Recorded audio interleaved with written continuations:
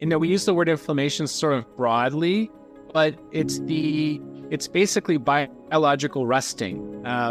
If you have an old car that's been sitting in the garage a long time, even if you take good care of it, the chrome may rust. It oxidizes, and that's what's happening inside of our bodies. As it turns out, the right microbiome helps slow and reduce inflammatory changes that we're exposed to from our food, our diet, our sleep, our stress, our environment, what's in our water, what's in the air. So ultimately, the brain benefits from having less exposure to inflammation. That, in part, comes from healthy gut microbiome. The information provided in this podcast is educational and not intended to diagnose or treat medical conditions. Are you struggling with bloating, gas, constipation, and fatigue, but don't know what's causing these problems? The Gut Health Reset podcast with Dr. Anne-Marie Barter dives deep into the root causes behind these issues that start in the gut. This podcast will give you the knowledge you need to heal your gut and reset your health.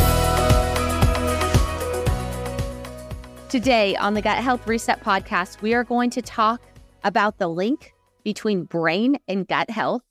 We're going to discuss the leaky brain and how to reduce your risk of neurodegenerative disorders, how inflammation plays a role in that, and cutting-edge techniques in regenerative medicine to help to reduce this risk, as well as helping with joints or potentially surgeries, reducing those risks. We're going to talk about stem cells, exosomes, PRP, and hormones. Thank you so much for joining us here today on the Gut Health Reset podcast.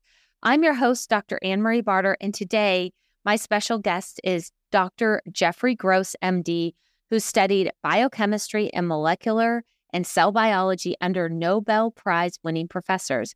He then attended the George Washington University School of Medicine in Washington, D.C., before completing 7 years of postgraduate training in neurological surgery, including a fellowship in spinal biomechanics.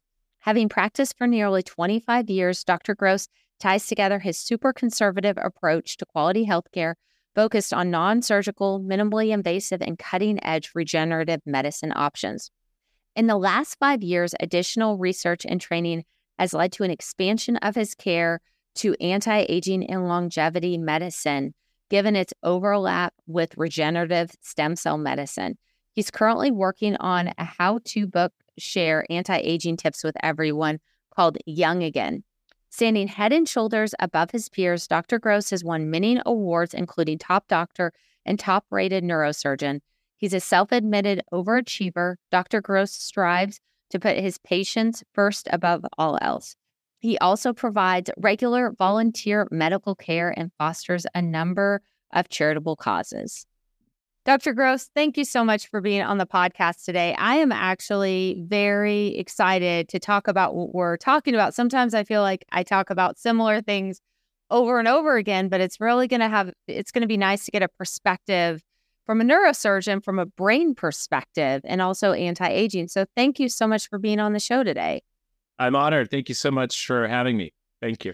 So obviously this is a Gut Health Reset podcast, right? So what is the relationship between gut health and brain health?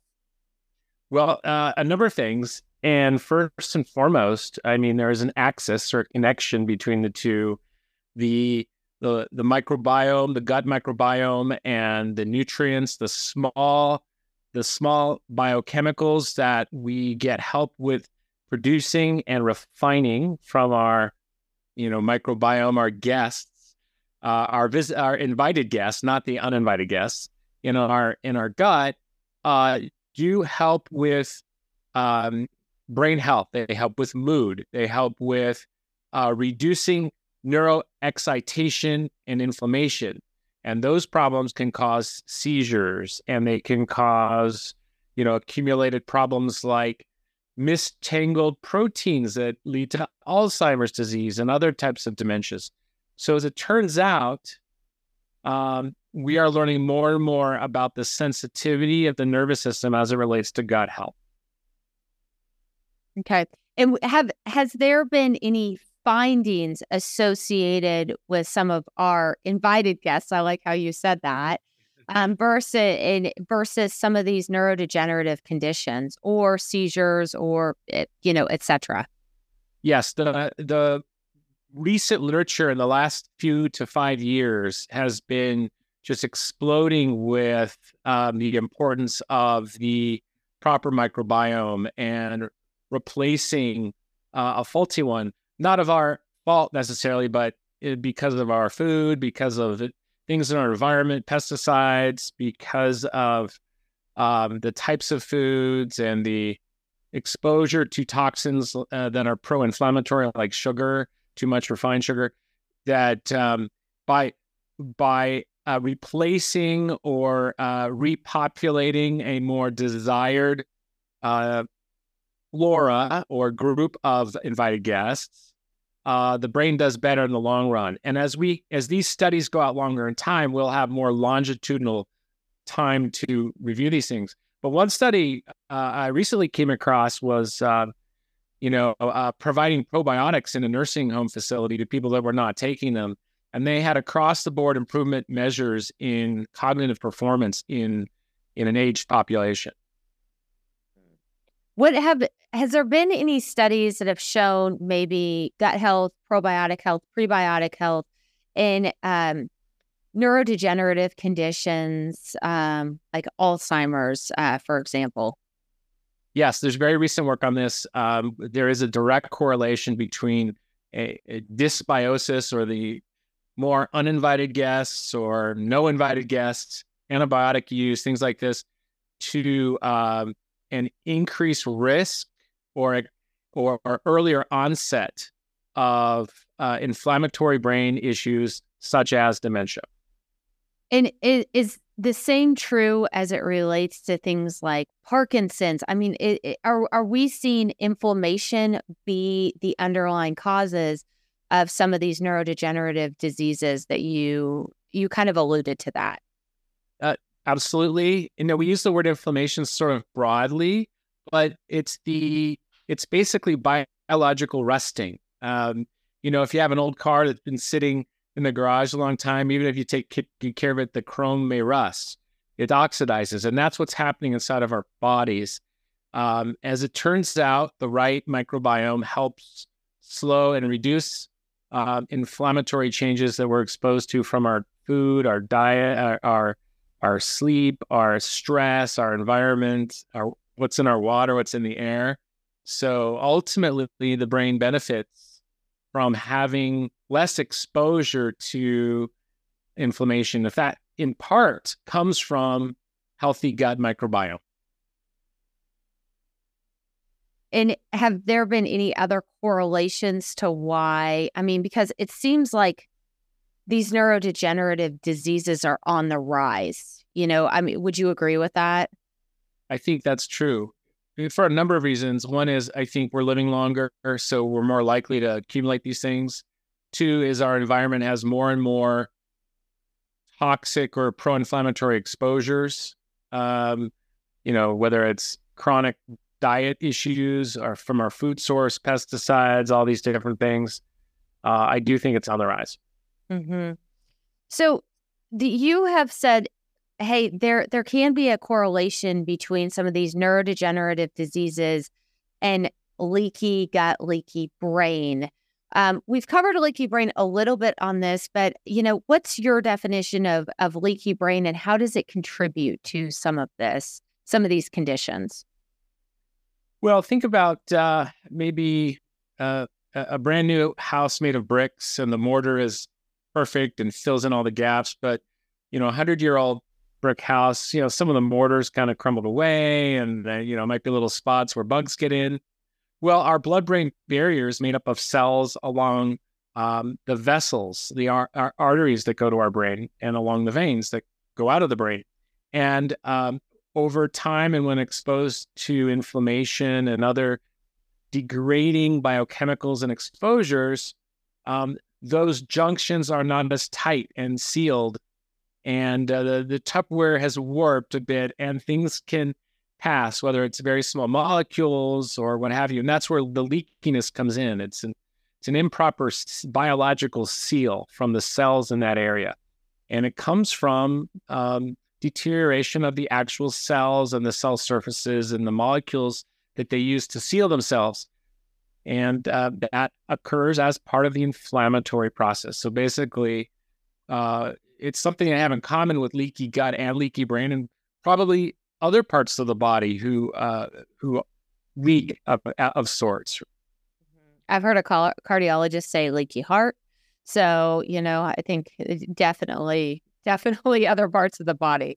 So what's the solution to potentially leaky gut? I mean, you've quoted you've said some of the environmental toxicities, our food, our microbiome. Is it changing those things, or what do you think is a good solution for this? Well, it's some of all of it. It's going back to the way the earth meant for us to be, to eat as healthy as we can, eat our organic foods, our fruits and vegetables, hopefully without pesticides, and even those carnivores in the group eat, lean and grass-fed meats, and to get our protein, because protein itself is the right amount is excellent for anti-aging to maintain muscle mass, but too much can be pro-inflammatory. So we have to be cautious and find the Goldilocks zone for that. But also avoidance of other environmental stressors that cause inflammation, like electromagnetic fields. Do you sleep with your cell phone under your pillow, or can you put it away for a while and diminish your exposures to things?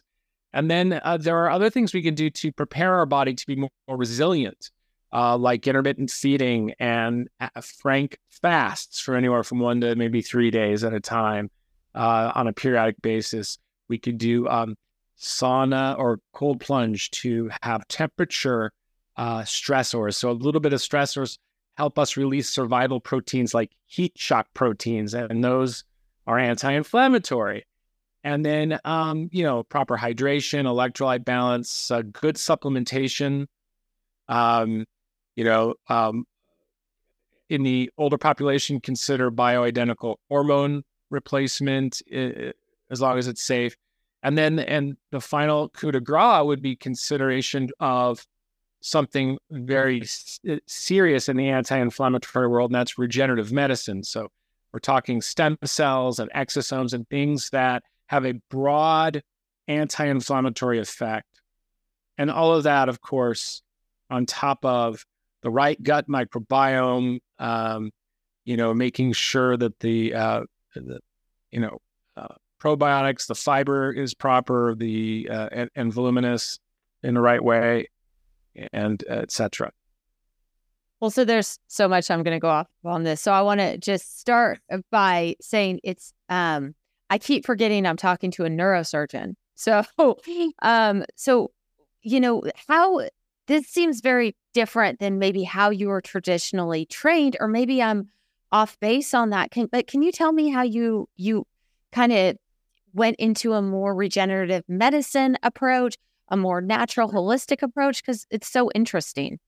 Sure. Thank you. Yeah. A lot of people want to know, like, what happened to you? Like, I love it. I mean, you're right up my alley. So you're not off base at all. It's a fun story of sorts. As a neurosurgeon, I was always enticed by the unknown frontier of the brain and the nervous system.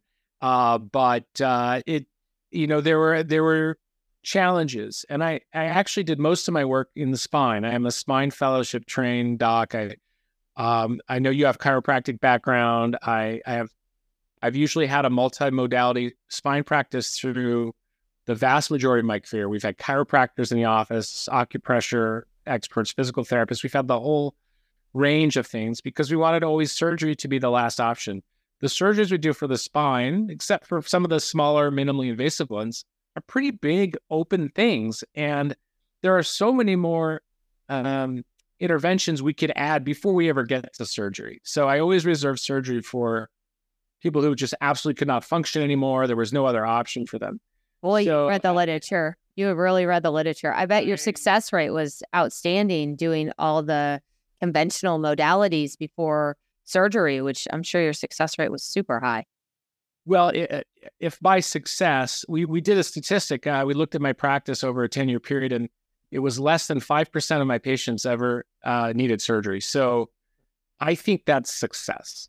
And as I tell patients, my job is this: to do the best I can to help you without surgery. And then if I fail at that, to do the best surgery I can do for you. So with the least invasion, right? We don't want to fuse the whole spine if we can help it. But I got frustrated because patients were frustrated. And even those who needed surgery wanted options. And we all, I'm a frustrated molecular biologist and biochemist from undergrad, and I missed that. So I went back and I retrained, and I got into regenerative medicine, stem cell medicine, because I wanted to apply it to the spine, and I do. But now I'm applying it to so much more, and I didn't expect to. So we do all kinds of knees and shoulders and joint and anti-aging, anti-inflammatory approaches and biohacking, and it's been a fun journey. And I wish I had started this part of my career sooner. Mm-hmm. That's really interesting. You also mentioned hormones, and so I'd be curious to know. So I'm a big fan of hormones. I think things certainly fall off in your 40s and in 50s and 60s, and like the quality of life really diminishes, and that's when we see things like high blood pressure, etc. But there's been some interesting comments, and I'd love to hear what you have to say about this. About if a woman is off hormones, for some amount of time, a lot of doctors will not put them back on hormones at risk of throwing a clot or having a stroke. Do you agree with that? There is evidence that some of the female hormones can be, foster a higher risk of clotting, but that can be mitigated too. Can be mitigated with something simple as baby aspirin. It can be mitigated with something more significant. And I think if we can find the right balance, ultimately, maintaining your hormones of your sex are a very anti-inflammatory and anti-aging way to go. And the benefits there would outweigh the risks, particularly if you're mitigating the risks. If you find ways to keep your blood thin, you keep more green leafy vegetables and, activity is very anti-inflammatory. Exercise, weight-bearing exercise. And the two best measures of longevity are probably bone density and muscle mass. So to maintain muscle mass, you need testosterone. You just do. And to maintain bone density and prevent osteoporosis, you can't just take calcium, right? You need your vitamin D, which is a hormone, and you need the estrogens to drive the density of the bone with weight-bearing activities. So this is rather simple, even if there's a gap. And I see clients like that all the time. They come in, they've gone through menopause, years have passed, and I still bring in a bioidentical hormone replacement specialist to find some balance where we can get them back into a more youthful-like state. And what are you seeing? So, I love hormones. So what are you seeing with stem cells? Stem cells is your passion. Is that correct? Well, stem cell medicine, I'm doing more exosomes these days. And if you like, I can take you and your audience through just a 1-minute primer on that. I think you should. Yeah. Okay. Well, as we all know, our body, we were once a ball of cells in our mother's womb, and those cells were stem cells, and those cells divided wonderfully and rapidly and developed us into a fetus. And the fetus gives rise to cells with less power, but they're still stem cells. And then we're born, and then our cells are differentiating, becoming an organ or a bone or a muscle, and kind of the final use of that cell. But the stem cells still give rise to new cells, particularly in the skin and liver and in some of the organs that are more regenerative than the others. Well, as we age, our stem cells and our own cells kind of get sluggish. They get gummed up with all this inflammatory change, and they just don't work like they used to. And that's why a 3-year-old who scrapes his knee on the sidewalk heals that scab in days, whereas a 70-year-old who bumps her elbow has a bruise for 2 weeks. So how can we tap back into that same, our genes haven't changed. I want to tap back into that healing at the youthful way. That comes from the stem cells. So for over 20 years, particularly in Europe and China, because we have some regulatory issues that slow things down here in the US, stem cells can be used to stimulate this power. And we've seen this many times over. And it can stimulate a more youthful, regenerative healing when used properly. Well, it turns out those cells don't last forever. They last maybe 5, 7, 10 days, but the benefits can go on longer. So some smart people figured out that it's not just the stem cells that are giving that benefit. It's the stem cells are communicating with small particles, a little bit of membrane with some growth factors and microRNAs in little particles. And each stem cell gives off these exosomes or extracellular vesicles that communicate with our own cells, and our own stem cells activate to them, tells them act more youthfully, regenerate, restore. So now we can just get the concentrated exosomes and skip the middleman of the stem cells. So we get these from perinatal sources, and they are as youthful as you can get. They're ethical, they're screened, they're tested, they're available on the market here from FDA compliant labs, even though using them is not yet approved by the FDA. It's not unapproved, but they're not yet, we can't make any claims as to curing or treating anything, but they're very anti-inflammatory and they can be used in a variety of ways. And so you said when properly used or properly extracted, what should people be hesitant about? Because sometimes people have a hard time finding maybe a reputable place for this. Right. Well, for those of you older like me, you might remember the Jiminy Cricket film strips we had in kindergarten. Let your conscience be your guide, right? So, there are a lot of places outside the country, and they've been here for a long time. They've done good things, but I don't know where their cells and exosomes come from. I don't know the screening and the testing. Most of the labs in the U.S. that supply to clinics like ours, we purchase these from reputable labs. We have lot numbers. They're screened and tested. They have FDA compliance certificates from the labs. So first, the source of the biologics. We call these biologics. Second, is your clinician experienced in regenerative medicine? Do they do this kind of thing? And you can tell. Is it a clean office? Do they have the right, setup? You'll get a feeling for it. For years, professional athletes were leaving this country to get treatments. They were going to Europe and Central America, Panama, even Tijuana now has clinics. But they are available here in the U.S. Again, you're not going to see as significant advertisements in the U.S. because we can't make claims like they can in Panama or other places. And you should ask questions, how many cells am I getting? How many exosomes am I getting per dose? And compare. Because there are, for example, some cosmetic products that estheticians use for the skin that have exosomes, but they're 1/100th of the dose that we might give for something. Hey, this is Dr. Anne Marie Barter. Have you ever spent hours searching for the right supplements to heal your body? And when you finally found them, maybe you weren't sure it was a brand that you could trust, or if the products were safe. After hearing about these issues time and time again, I decided to put together a complete store of supplements for healing and supporting your gut at drannmariebarter.com. There are supplements for constipation, thyroid health, gut health, energy, and so much more. There are bundles created for sleep support, pain support, histamine support, and the list just goes on and on. These supplements I use personally, or I've handpicked because they've worked time and time again on countless cases in the office. And on the website, you can see what ingredients we use to put your mind at ease.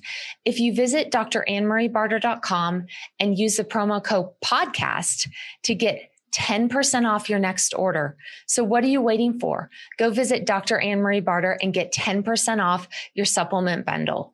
Ciao. And now back to our episode.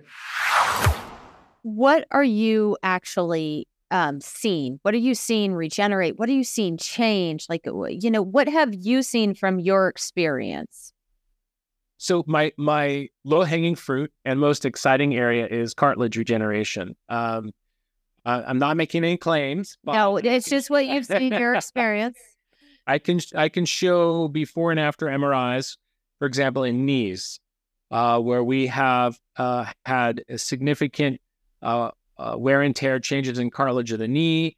And 18 months later, we repeat the MRI because we want to see what it looks like in someone that feels much better and can function better. And we have seen the cartilage size increase in the knee and restore to a better looking state. So I do believe that's regeneration of the collagen and the other proteins that make up cartilage. And we show this repetitively. We're doing a lot of joints.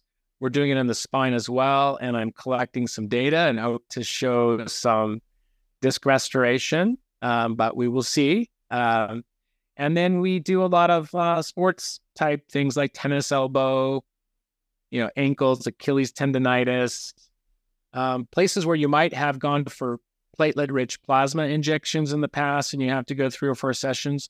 You may only need 1 session with exosomes. And then we have the anti-aging crowd. We have people that come in for biohacking, for IVs. The autoimmune crowd also, we have people with Crohn's disease, ulcerative colitis, autoimmune thyroid conditions, arthritis type issues who come in for the IVs because then they have a whole body response.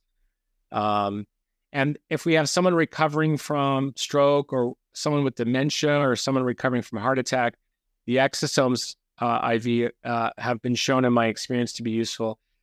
Exosomes, by the way, are small enough to cross the blood-brain barrier, even in a healthy blood-brain barrier. So anybody with really wants to get a dose for brain power, it would be from the exosome. Stem cells are too big to really make a significant penetration to the brain. So when we do the IVs, people leave feeling alert and refreshed and effervescent and have cognitive performance that lasts for weeks or months. Very cool. So it's been interesting. Yeah. So there's been a couple cases where I've had bone on bone in the knees, for example, or, just a torn up shoulder that actually is surgical because it's a grade 3 tear. So that means that something's just not attached anymore. And the shoulder with the ligaments, stem cell worked amazingly. It was incredible. So stem cell. Okay. And then in the knees, there's been mixed results with stem cell, not exosomes, but stem cells. Do you know why? Because I've seen it very mixed. I do. And this is not of my doing. I will reference Dr. Hernegau from France, who's published over 15-year follow-up. They took patients who were recommended knee replacement. So they already had bone on bone and pain. And they offered these patients to join their stem cell study. This was before exosomes. They were just stem cells. And of course, stem cell preparations generally have exosomes in them, and the stem cells give off exosomes. So they're in there.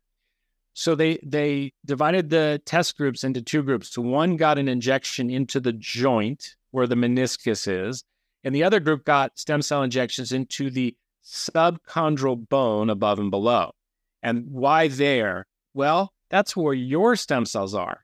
So if you want to activate your own healing mechanism from the place where that cartilage came from in the first place, right, that growth plate, you got to inject the bone. They found, it, according to their 15-year follow-up, and they publish this every 5 years, they've been doing it so long, that in the bone injection group, 80 to 85% of those patients still did not need a knee replacement 15 years later. That means they fix them over a 15-year period and are still fixed.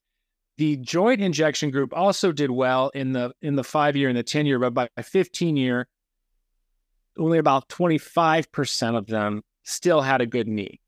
So that shows that the bone injection is much better. So any study that showed mixed results was probably a joint injection, not the nearby above and below bone injection. And PRP, you also referenced PRP.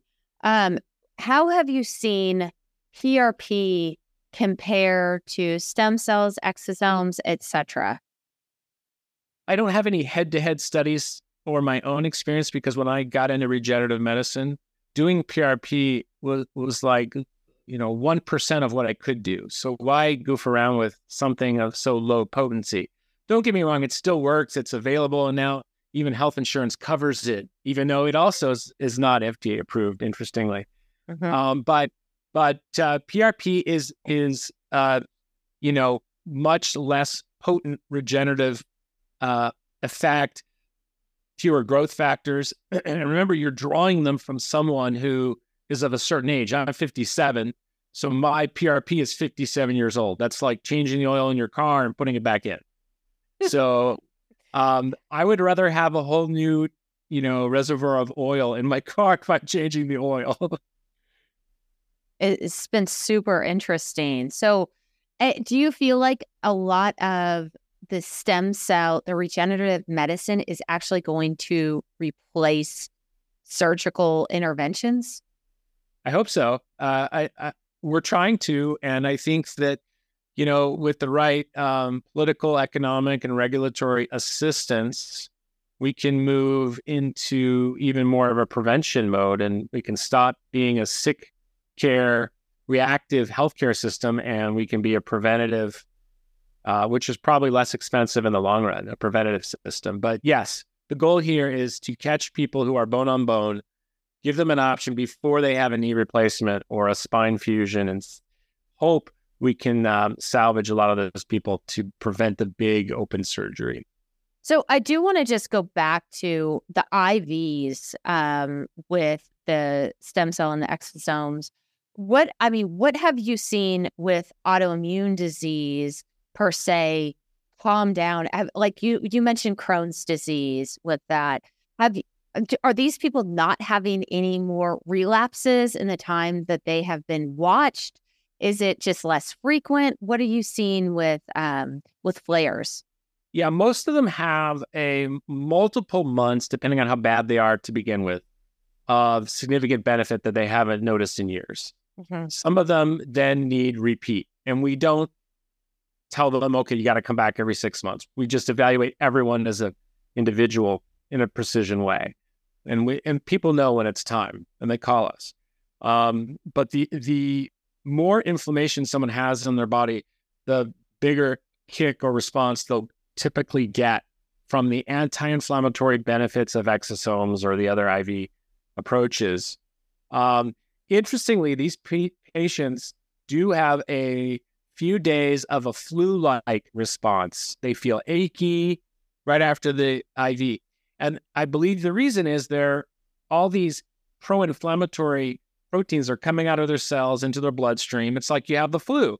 And when you have the flu, you have all these pro-inflammatory proteins, and you feel achy and you feel yucky, and it's flu-like symptoms. So we do see that for a few days, but once that clears, they feel refreshed and better than they felt in a long time. Amazing. And with the same thing that you're seeing with, for example, you said autoimmune thyroid, so Hashimoto's or Graves' disease, for example, right. Are you seeing some of those go into remission for some period of time? So I haven't, we've been doing the IVs maybe about 3 years. I don't think I have enough data, numbers, and time to say remission. We have these periods of prolonged benefit, and then we're watching closely to see what we need to do. I haven't had anyone who has not had a good response, at least partially. I don't think are we curing anyone? No, I don't think so. I don't think we're, we'd love to, but I don't think we can at this point. But we are learning a lot about the inflammatory burden that these problems involve. And so many diseases of aging are have an inflammatory role, which takes us back to the gut issue. We got to keep our gut healthy, or we're gonna accelerate the development of these diseases of aging. Mm-hmm.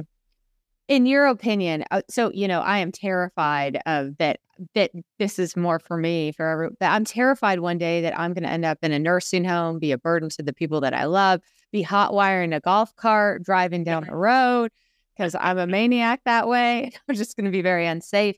But do you feel like the IVs are going to be a way to put off some of the brain deterioration, potentially as a maybe a holistic way to address that before it gets to a point where, you're having plaquing, you're having severe plaquing, memory loss, et cetera?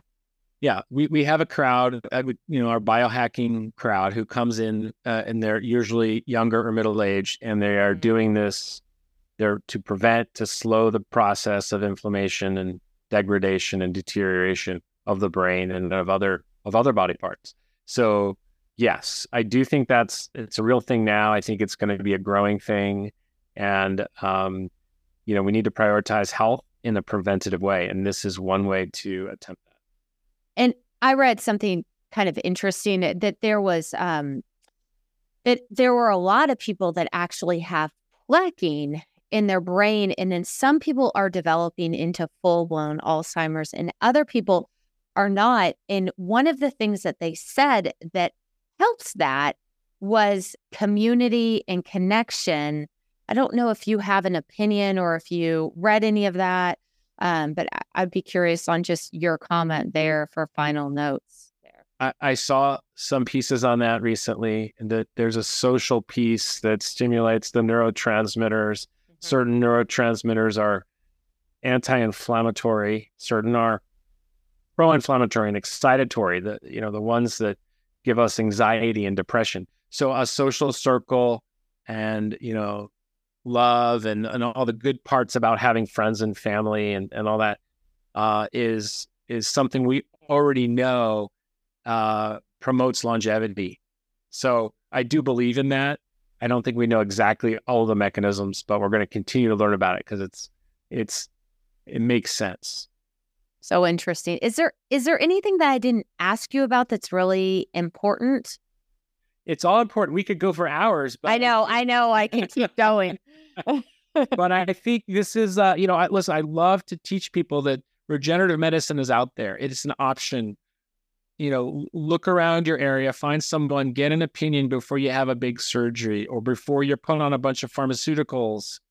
Not that they're all wrong, but, there might be other ways worth trying, and it's okay. And, people ask, does health insurance cover this? No, they won't, because it's not FDA approved. You can use an HSA plan, a health savings account plan, because people control that. But the costs have come way down because it's more available. So it's a supply demand thing. And you don't have to leave the country. You can, I'm not saying don't, but you want to make a trip out of it, go to Panama, it's fine. But it's right here in the US. For my patients, we usually meet them by Zoom and we get all the tests they need. If it's a knee, we may need a new MRI. We get all that set up ahead of time before they come visit us. And most of my work is based in the Las Vegas, Nevada area. I'm in Henderson, which is a suburb of Las Vegas. Is that your clinic? It's all in Henderson. You don't have multiple clinics, correct? I did have an office in Newport Beach, California. I'm revising the office. I've closed that one. We're going to move and open a new one. Not ready for prime time, but we will have it. Okay. So people can find you there. Where's a website that people can get in touch with you or a hold of you if they want to schedule? Yeah, you can reach out on Recelebrate is the name of the practice, because, we're re-stimulating your cells and you should celebrate that. So RECELLEBRATE. We're on Instagram, because that's what us young kids do. We're on TikTok. We're on Facebook. We're on YouTube. We're on, where else are we? On the web, you can just go to the website, recelebrate.com. And there's a thing you can fill out, and we'll call you back or email you, and happy to have a Zoom visit. And we'll take good care of you if you mention that you found us on Dr. Barter's Gut Health Podcast. Yeah, that sounds great. Awesome. Well, thank you so much for being here today. This has been just a very, very interesting podcast. So I definitely enjoyed myself. So I hope the listeners did too. So thank you so much for being here. Thank you. Thank you for listening to the Gut Health Reset Podcast. Please make sure you subscribe, leave a rating and a review so more people can hear about the podcast. And hey, take a screenshot of this episode and tag Dr. Anne-Marie on Instagram or Facebook at Dr. Anne-Marie Barter. And for more resources, just visit drannmariebarter.com.